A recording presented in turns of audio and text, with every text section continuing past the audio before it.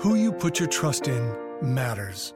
Investors have put their trust in independent registered investment advisors to the tune of $4 trillion. Why? Learn more at findyourindependengadvisor.com. Welcome to the Bloomberg Surveillance Podcast. I'm Tom Keene with David Gura. Daily, we bring you insight from the best in economics, finance, investment, and international relations.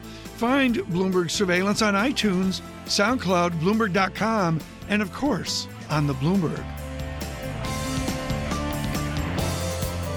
It's a good amount of time this morning with Adam Posen of the Peterson Institute. He has taken over from Fred Bergston, brought in all sorts of top-flight talent, including Olivier Blanchard of the IMF and the Massachusetts Institute of Technology. Dr. Posen, good morning. 18 things to speak to you about. Let me start with Europe, because I know David wants to get to American economics as well. You are a congenital optimist. Can you be optimistic on Italy clearing its social and political psyche and markets? I'm a congenital optimist, Mr. Keene, with low expectations. There you go. So I'm always satisfied. I think Italy can clear this mess in the banking system. I think Italy can continue to be aggressive about its fiscal situation, as it has been running a primary surplus for quite some time.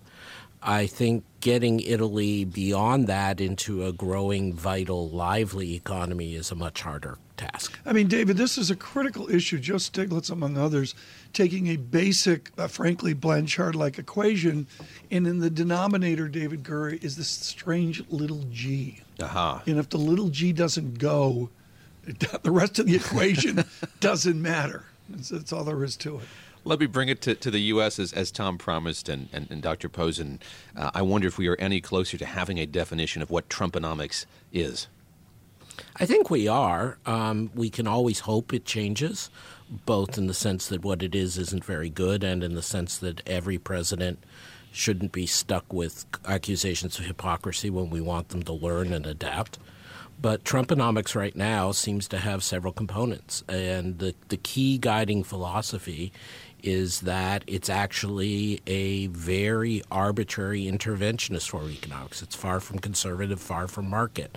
Whether it's in trade deals, they're trying to target particular deals about particular countries on a bilateral basis in particular industries, whether it's deregulating specific industries in specific ways like they plan to do with energy, including coal, whether it's a tax code that's designed to favor specific groups of people like people with large inheritances. I mean, it is a economics that either genuinely believes or rationalizes such behavior as better outcomes than letting either the market work or having general economic principles. And most economists don't buy it. Is it something wholly new, or can you trace its evolution to other schools of economics? I'm about to say something that is going to sound more political than I mean it to be. It is not dissimilar from what Perón did in Argentina or Mussolini did in Italy or various more recent Latin American populist movements did in the 70s, 80s, 90s. My colleague at Peterson Institute, thanks, Tom, for the shout-out, Monica De Bola, just wrote a very provocative essay for us that's gotten a lot of play, taking lessons from the crack-up in Brazil over the last few years, where they used the BNDES National Bank as a piggy bank for particular projects and crony capitalism. We've seen something similar occasionally in Asia, Indonesia before the economic crisis in 97. I mean, again, I'm not trying to just put labels on things, but when you have a government that is committed to targeting specific industries, deals, businesses through individual deal making by the people in power, even if you don't accuse them of corruption, you are distorting the economic system. When you look at this infrastructure package that's been floated, hasn't been proposed but it's been floated, do you think that it's too late to have a debate over its merits and efficacy, or are we well past that? No. I think it's absolutely the right time to have a debate about it. It hasn't gone to Congress yet, and I hope that Speaker Ryan and the leadership on both sides of the aisle gives us a constructive debate. I mean, broadly speaking, the idea that there is a huge load of infrastructure to be done in the U.S., that we haven't kept up with needs, and that there could be job benefits from doing so. Yeah. In an environment of low interest rates is something I think almost everybody can agree on. The question is how much of the money is spent on things that are targeted, that are finite, that involve maintenance and rebuilding, as my colleague Olivier Blanchard has said, versus how many things are handouts to private sector people who were going to do projects anyways, and you just subsidize the projects they're doing. It's also a question of how much productivity gain you get out the other end. And, you know, you're never going to get a winner on every project, but you want to have a portfolio of projects that's broadly conducive to productivity gains. And that remains to be debated and specified.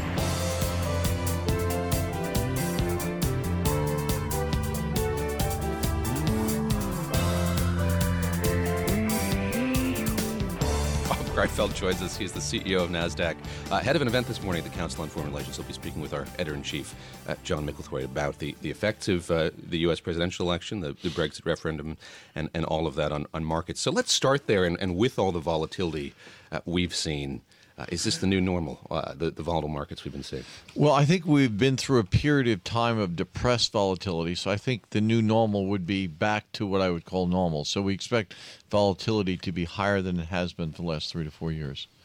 What you look at the Brexit referendum, you look at what we've seen here after the U.S. presidential election. Telegraph for us what you think investors are thinking, or what they were thinking on election night. Well, I think what was impressive to me is the market quickly realized that they had elected a pro-business president. So you had the emotion associated with other issues that quickly went to the background and said, okay, we have now a president who wants to be pro-business, and the market responded accordingly.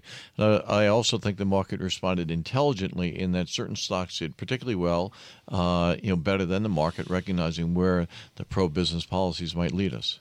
It wasn't long after the election that you saw on the transition team's website their first priority. The first thing they posted was about their desire to do away with Dodd-Frank. What is the regulatory landscape? What does that terrain look like once Donald Trump becomes president? Well, I believe when Donald Trump becomes president, you'll see a period of refinement as opposed to replacement. So clearly Dodd-Frank has many areas that need improvement, and hopefully the focus is on that. But like anything else, there's parts of it that are fine, parts of it are okay or good, and hopefully that stays. Tick through a few of those, if you would. You've watched this unfold. You've watched the implementation of that law through the rule writing and the votes and the more rule writing. What should stay in your mind? What's worked well, and what are the deficits as you see them? Well, I would say anything that brings transparency to markets is good, right? As NASDAQ, we believe in transparent markets. So you saw increased transparency in the market.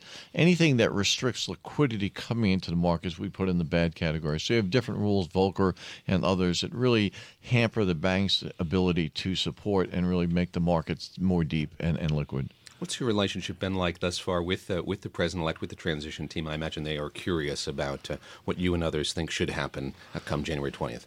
Well, I think they're very busy and not so much focused on where the exchanges are right now, but I think that will be an increased topic as some of the, what I call the headline appointments and or issues are put to bed. Is the relationship between New York, other financial capitals in Washington better than it had been, or is that geographic divide still something that needs to be overcome? I think it somewhat needs to be overcome. I mean, we definitely had a period, we've been through a period of time where everything's been centered around Washington, and us in the financial center in New York is seen as somewhat the big evil. So hopefully we'll enter a time where you have a more productive working relationship with the policymakers down in Washington. Bob, I see Hunter Maritime Acquisition, which I guess was an IPO that the NASDAQ did a week or so ago, and I don't want to nail you on it because it's all the detail here. I really don't understand. It's a bulk dry shipping thing, and that the exchanges and the markets are driven, it seems, by ETFs and by closed-end funds and all that. Are they your friend or enemy at the NASDAQ? Do financial engineered instruments get in the way of a better market in a better marketplace? I don't believe so. So certainly you see the rise of passive investing, and I think that trend line will continue. I think you'll see a greater acceleration of what we call smart beta, that is passively managed with some degree of intelligence to that. So I think that's represented a innovation in the marketplace, and I think has served investors very well. But the lifeblood of the market still is operating companies that come to market, IPOs that come to market, and obviously our established companies as they continue to grow. There was a period of time when I was talking with our IPO reporter here, Alex Barinka, and she was desperately hoping there would be some IPO action. We had a bit of a lull there for a while. What's the outlook for companies going public? Well, I would say 2016 is a year of quality. So if you look at the IPOs that have come public this year, certainly they're down. We've had 85, so it's not non-existent. We've had 85 IPOs this year, but they're up 40-something% since the IPO date, and that's different. Those shares you gave us were great. Do you know, Anything, the twins. Do you know that? Your twins are all blind trusted with Bob Greifeld. There we go. Your shares. We aim to please, Tom. So we're pleasing. So we're seeing quality, and I believe that the quality of the IPOs in a given year is a predictor of the quantity of the IPOs in the following year. So I think 2017, based on the quality this year, will be a strong year for IPOs, and we do see the calendar picking up, the backlog picking up. Obviously, external events can change that, but if we look at it today, we sense some building momentum. As you talk to executives at companies considering going public, what's the biggest hurdle still? Is it uncertainty? What are they saying to you as they weigh that decision to go public? Well, one is you have to have structural reasons why you should go public, and you should not be focused on the particular openings of the windows or not, right? We tend to focus then on the week or two before, but do you need currency to make acquisitions? Do you need to provide liquidity for employees? You need liquidity to grow. Those are the real reasons why you should come public. Yeah. One of the reasons you stopped by today was to talk about technology and the idea of where it is. Let's bring it to the NASDAQ. What's the next for the exchanges in technology, particularly wrapped around dovetailing equity markets into derivative markets? Yeah, I would say this. When we think about ourselves, we think of ourselves as a technology company, and we're spending a lot of time, effort, and money with respect to machine learning, big data, not so much artificial intelligence, but close to it. So you're seeing the ability of machine learning to really change the nature of how work is produced in financial services. So we're that was the record jargon alert for November. Yes. Right there. What translate that for us, please? I'm going to try, Tom. I'm going to try as hard as I can. So the low-hanging fruit we have is surveillance. So right now there's so much activity going on in the marketplace, and we have tools today that recognize patterns and say, okay, this pattern looks like something suspicious might be happening. There are so many false positives in those patterns. Right. So now we want to put machine intelligence to that. So, okay, based upon what I've learned in a dynamic fashion, this is not a positive, this is a negative, and then isolate down to the things that should be focused on. And machine intelligence means a Bloomberg terminal, right? Oh, definitely. Okay. The top of every pyramid. David, help. You have been incredibly acquisitive over these last few years, acquiring exchanges and other companies. Do you expect more of that to continue here as you look to become more focused on technology? We do. We have two types of acquisitions. The one that we focus on are those that really add to our core business. So we've done 4 acquisitions so far this year, and they were businesses that we're in, and then we have obviously expense synergies associated with it, and it strengthens our market positions in markets we've chosen to be leading competitors in. So yes, we'll expect that to continue. Robert Greifeld with NASDAQ, of course. Thank you so much. Appreciate your time. Greatly appreciate it as well. Who you put your trust in matters. Investors have put their trust in independent registered investment advisors to the tune of $4 trillion. Why? They see their role as to serve, not sell. That's why Charles Schwab is committed to the success of over 7,000 independent financial advisors who passionately dedicate themselves to helping people achieve their financial goals. Learn more at findyourindependengadvisor.com.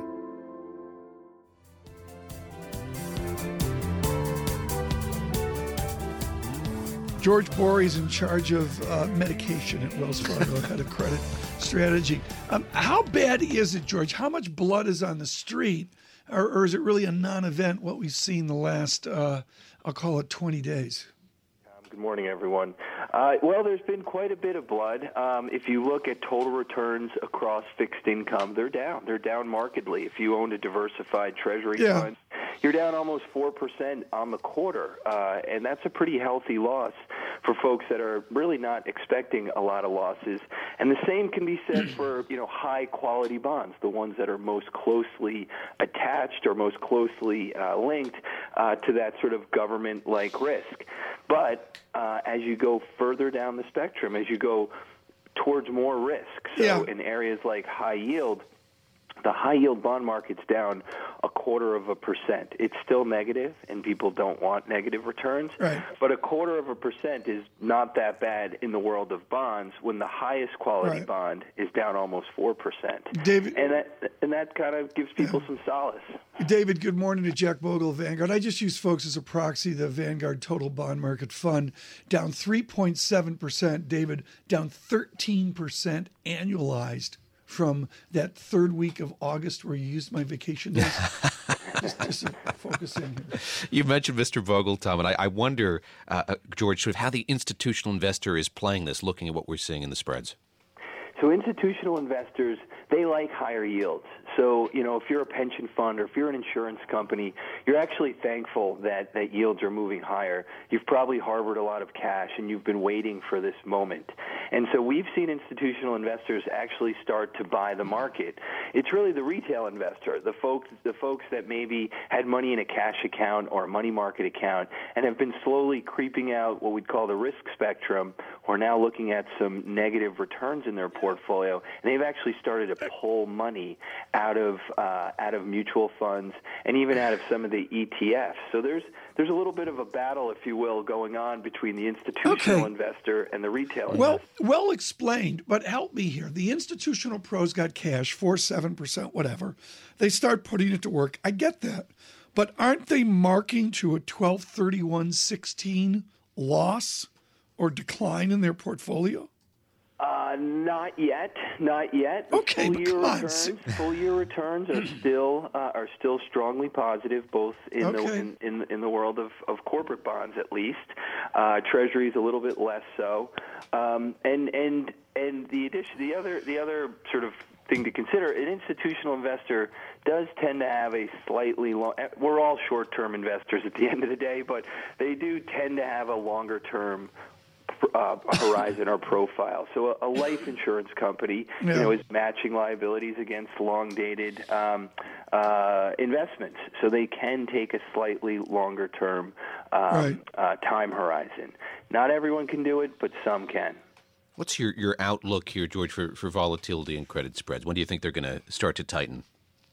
Well, credit spreads themselves have actually started to tighten. At the higher end of the rating spectrum, where you're very closely linked to treasuries, they've tightened a bit. Call it 5 to 10 basis points, and that's kind of to be expected as negative returns kind of force people out of the asset class. Spreads will only tighten a little bit. So what we would say, they're grinding tighter.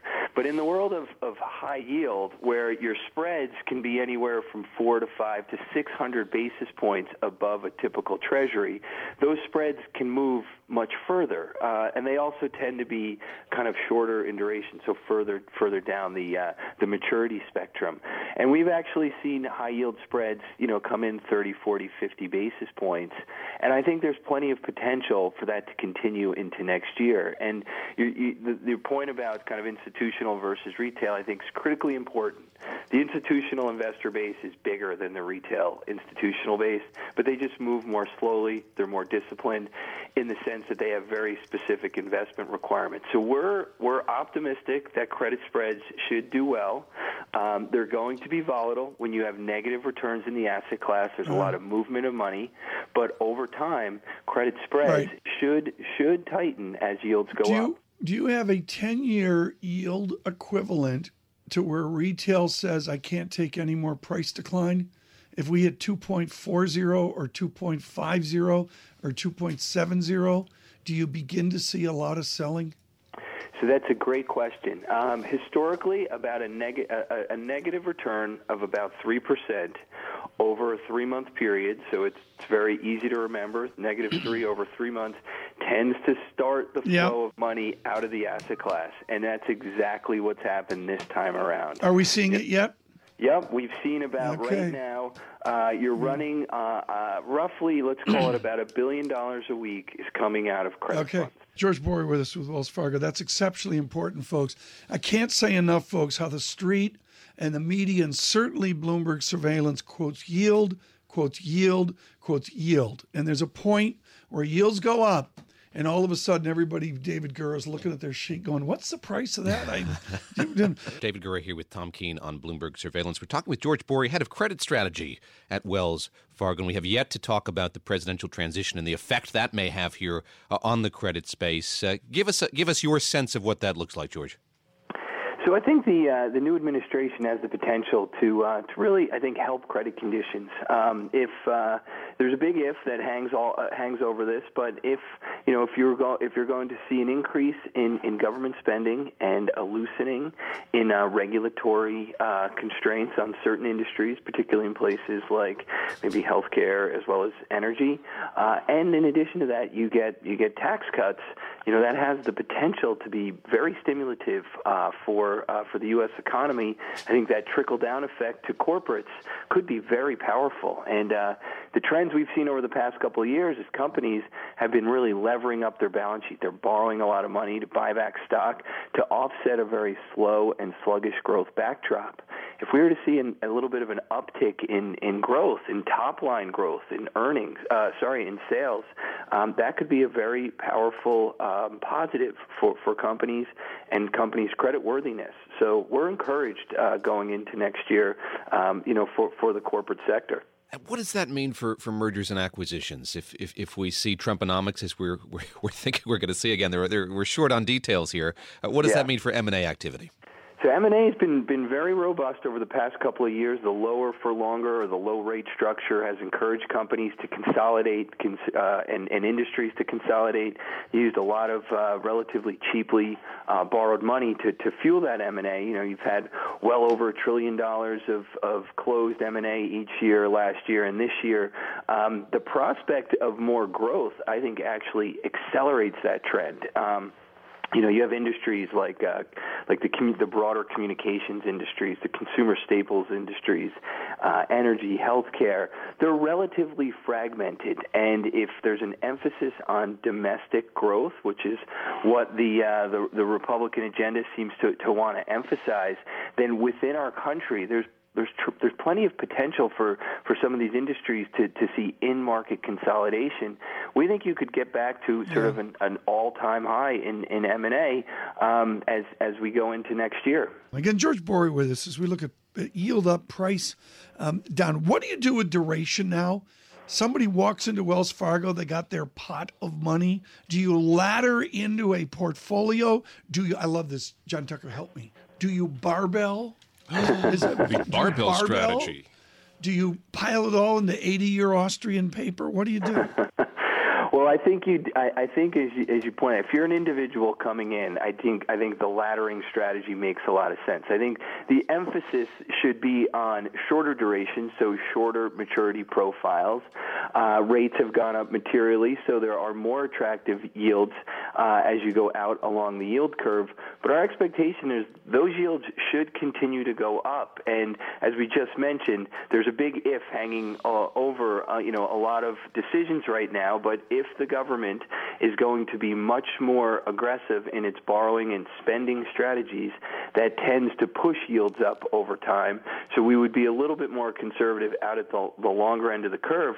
But shorter duration profiles, especially in the world of corporate bonds like high yield, make a lot of sense. The average yield on a high yield fund is roughly about 6.5%, maybe as high as 7%, depending on the fund.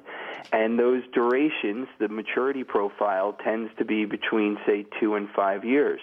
So you will earn a lot of income that can offset both the price volatility as well as some potential decline in some of the prices. So over time, you'll still generate a meaningfully positive return, despite the fact that yields more broadly are going up. So I think that's actually not a bad place to put your money right now. You sticking with investment grade right now? Are you looking at high yield? What about that difference? We like high yield over investment grade for that exact reason. High yield, number one, as it states, it's got a much higher yield at, call it 6.5%. It's got a shorter maturity profile, and importantly, the companies that make up the world of high yield are very domestically focused, and we think that's an important distinction. The investment grade world tends to be much more global and international in scope. It also has a much longer duration, so more like a 10-year maturity, and the average yield on an investment grade fund is roughly about 3.4%. So there's some very big differences, and if you're an individual, I think you want the higher yield, the shorter duration, and the U.S. emphasis. George, thank you so much. George Bory, Wells Fargo. Thank you, guys. The reality of price, lower yields, higher as well.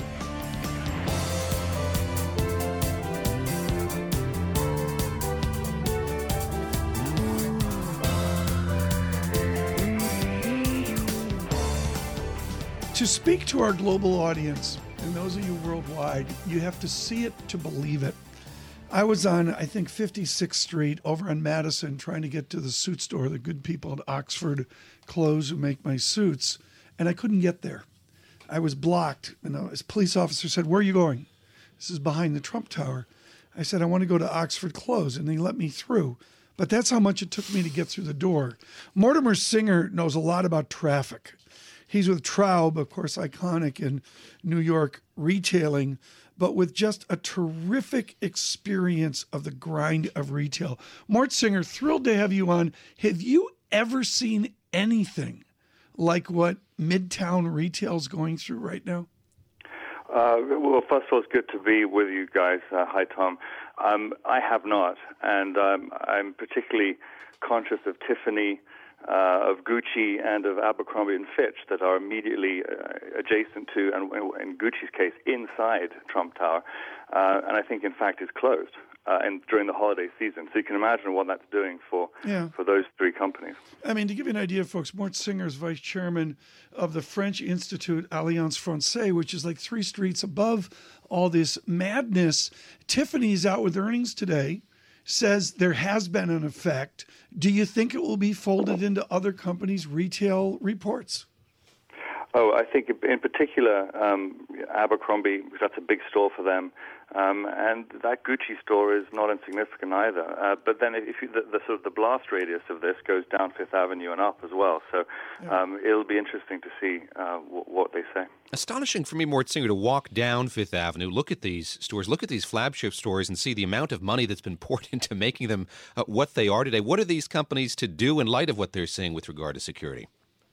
Well, I was hoping, I was talking about it just yesterday, actually, regarding business interruption insurance and whether this qualifies. These companies are spending, upwards of $1,000 a foot to build out these locations. Not only that, they have to pay rent that, on the ground floor, it can reach $2,000 a foot. So they're really marketing engines, and if you don't get the eyeballs to within the vicinity to see those billboards, because it's not just about retail sales, it's about being a billboard to send people to your website. It's a tough proposition. So we'll have to see how the security concerns actually affect Upper Fifth Avenue, because it's a real mecca for commerce in this city. It's about getting people to the website, you say, and I think this bears explanation. We hear so much talk in other parts of the retail sector about how there's a movement from brick-and-mortar stores to the online space. When you're looking at high-end retail, is that simply not happening, and is it not going to happen? Or are these stores going to continue to be as important as they have been?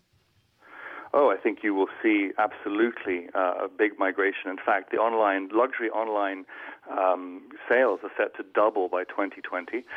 There are many marketplaces like Orchard Mile and Farfetch and Lyst who are activating e-commerce for luxury brands, and that's going to continue. I think that also they've been a little slow, frankly, the luxury brands, in getting up to speed with the rest of the industry on this, because they felt that e-commerce, by definition, was somewhat too broad a distribution.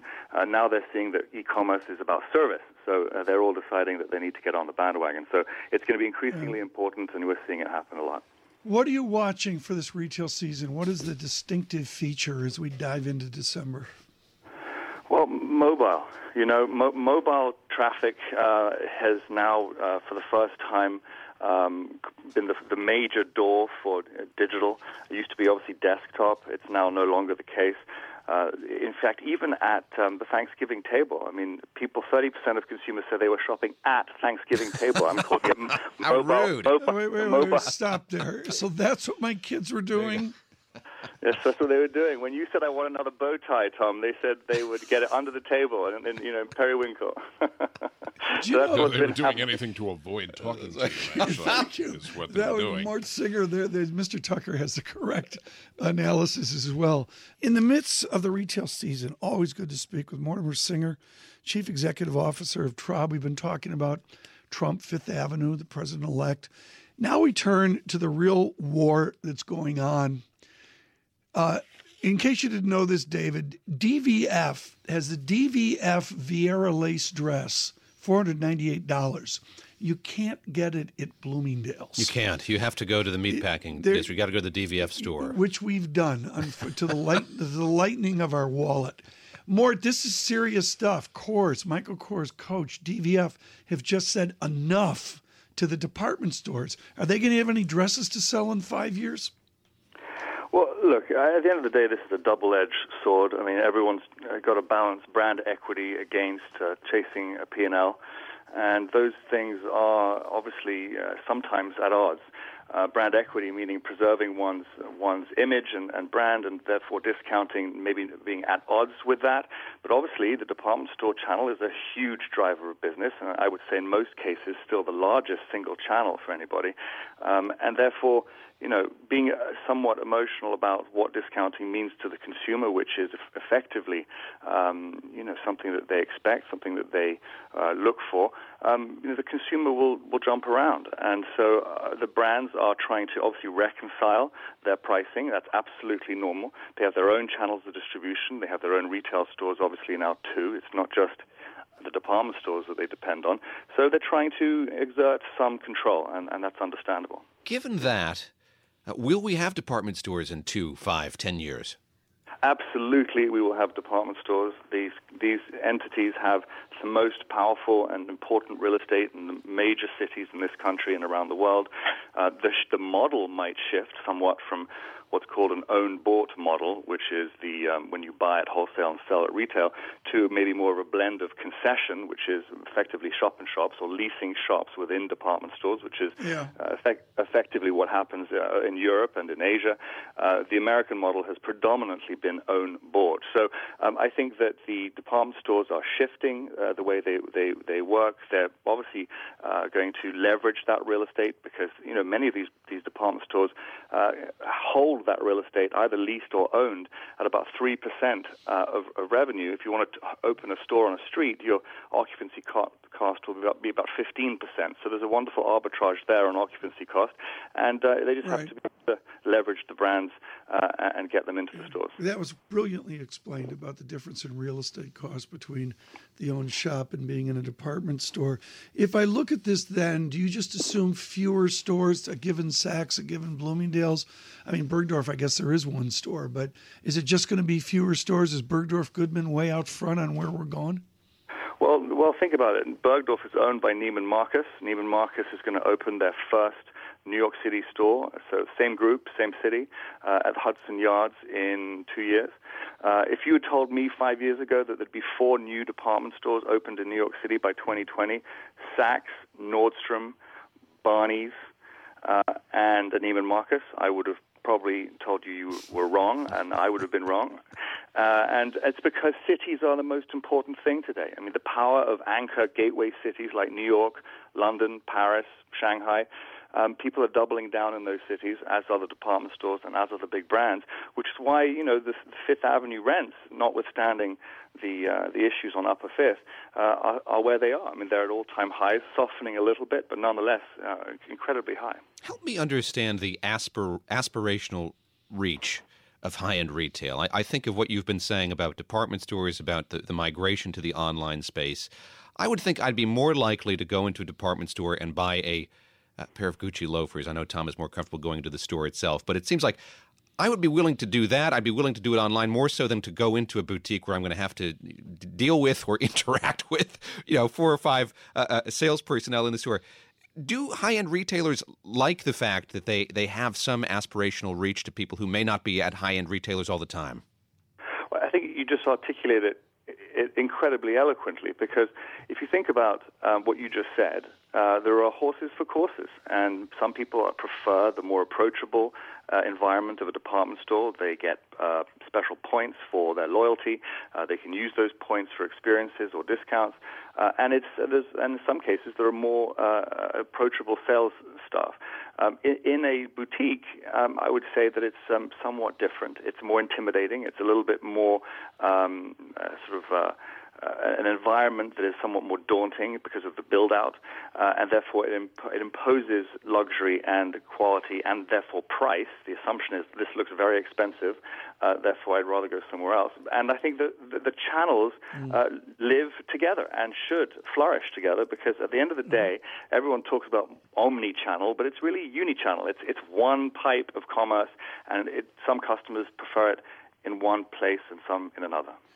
What will Amazon do next year? From where you sit with Traub and consulting to all of retail, what would you suggest is Amazon's retail fashion ploy, if you will, for next year?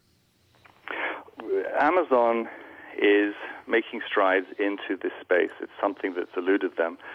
I doubt that they will be able to do it with their own name, but that said, their infrastructure is second to none in this country when it comes to e-commerce, digital marketing, the reach of their prime customer that's an affluent customer as well. And I believe that they will be able to, and I expect them to over time, bolt-on acquisitions that will be have the face or the skin of a different brand, but be powered by Amazon, and I would not be surprised if that were to happen. Mort Singer, thank you so much. Wisdom on Retail here as we dive into the season. David Gura, this has your name on it, the DVF Heaven Wrap Gown. That's how she made her name. Heaven is spelled Heavyn, which means your wallet will be lightened. The DVF Heaven, Heavyn. $998. I was at the Allen & Company conference in Sun Valley. Diane von Furstenberg was there. She opened a pop-up store, and I could not bring myself to go in, despite the lure of the head of the brand herself and the free champagne. She had a pop-up store at the conference? At the conference, and it was well attended. She brought in a ton of clothes and a ton of people to wear them and sell them. We like to do it. Thank you to Mort Singer.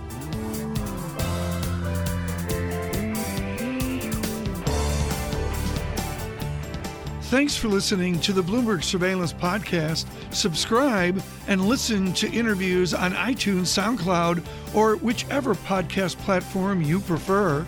I'm out on Twitter at Tom Keene. David Gura is at David Gura. Before the podcast, you can always catch us worldwide on Bloomberg Radio.